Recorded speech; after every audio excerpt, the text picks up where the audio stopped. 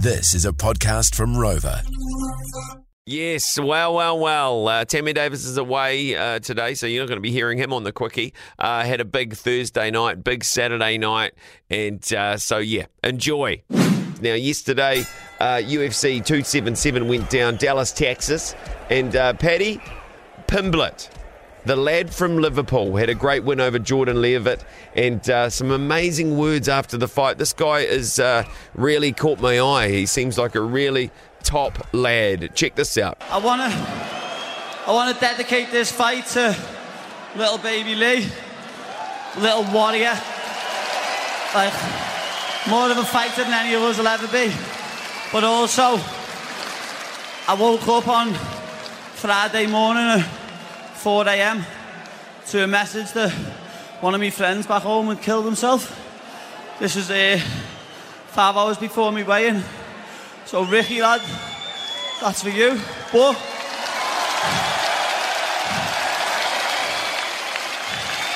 there's a stigma in this world that men can't talk. Listen, if you're a man and you've got weight on your shoulders and you think the only way you can solve it is by killing yourself, please speak to someone. Speak to anyone.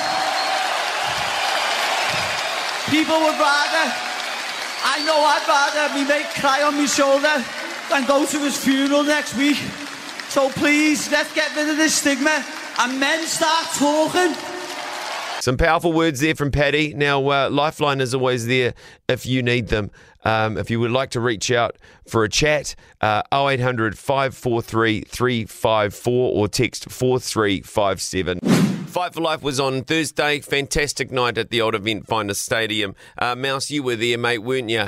Yeah, it was a bloody amazing night. We had a good time. Did you dress? I didn't even see you. Did you dress up? Did you get in your number ones? I have my Tammy's Team T-shirt on, I'll have you know. Yeah. Is that right? Well, you never guess who I was sitting really close to. I was on table 50, and 2 metres away, probably under that, was table 49. And Funny, yeah, real strange. I got the numbers right. This guy was getting a lot of handshakes, and I mean a lot of pats on the back. I was like, who the hell is this person? And I think he washed his steak down with a nice glass of red wine. Popped outside for a couple of darts or a couple of vapes. Guess who I was sitting next to? Who was it? Winston Peters. Have you met Winston Peters before? I've never met him before myself, no. What was he like? Kiwi icon, legend. It was very interesting. I was trying to make eye contact with him, you know, where you're kind of like going, I wanted to make eye contact with him, give him the old eyes up, you know. Hey, mate. I wanted to come over and shake his hand and go, how are you, buddy? You all right? Oh, Jen, that is the most awkward thing you could have done. I know.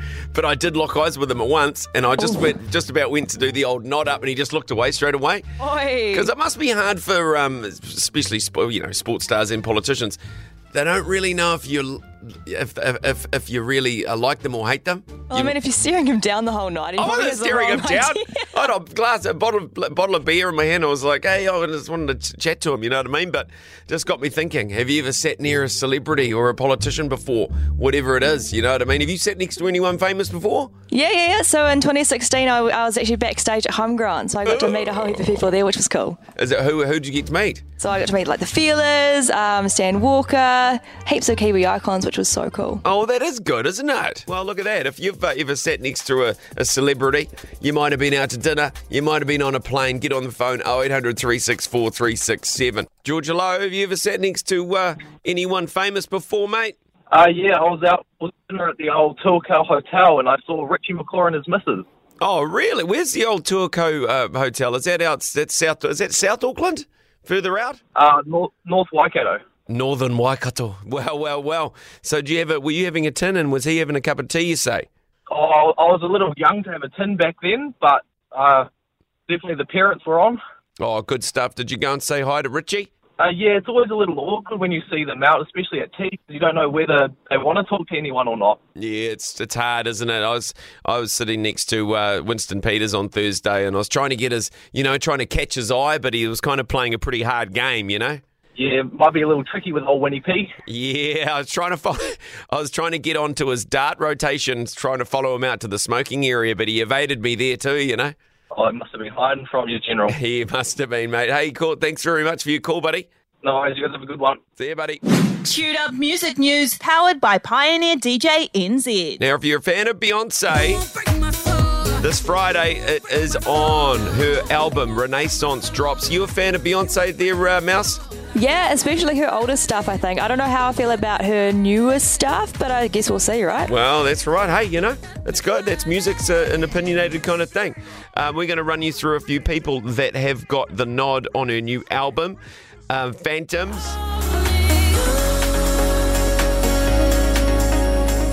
This Legend's on track 5.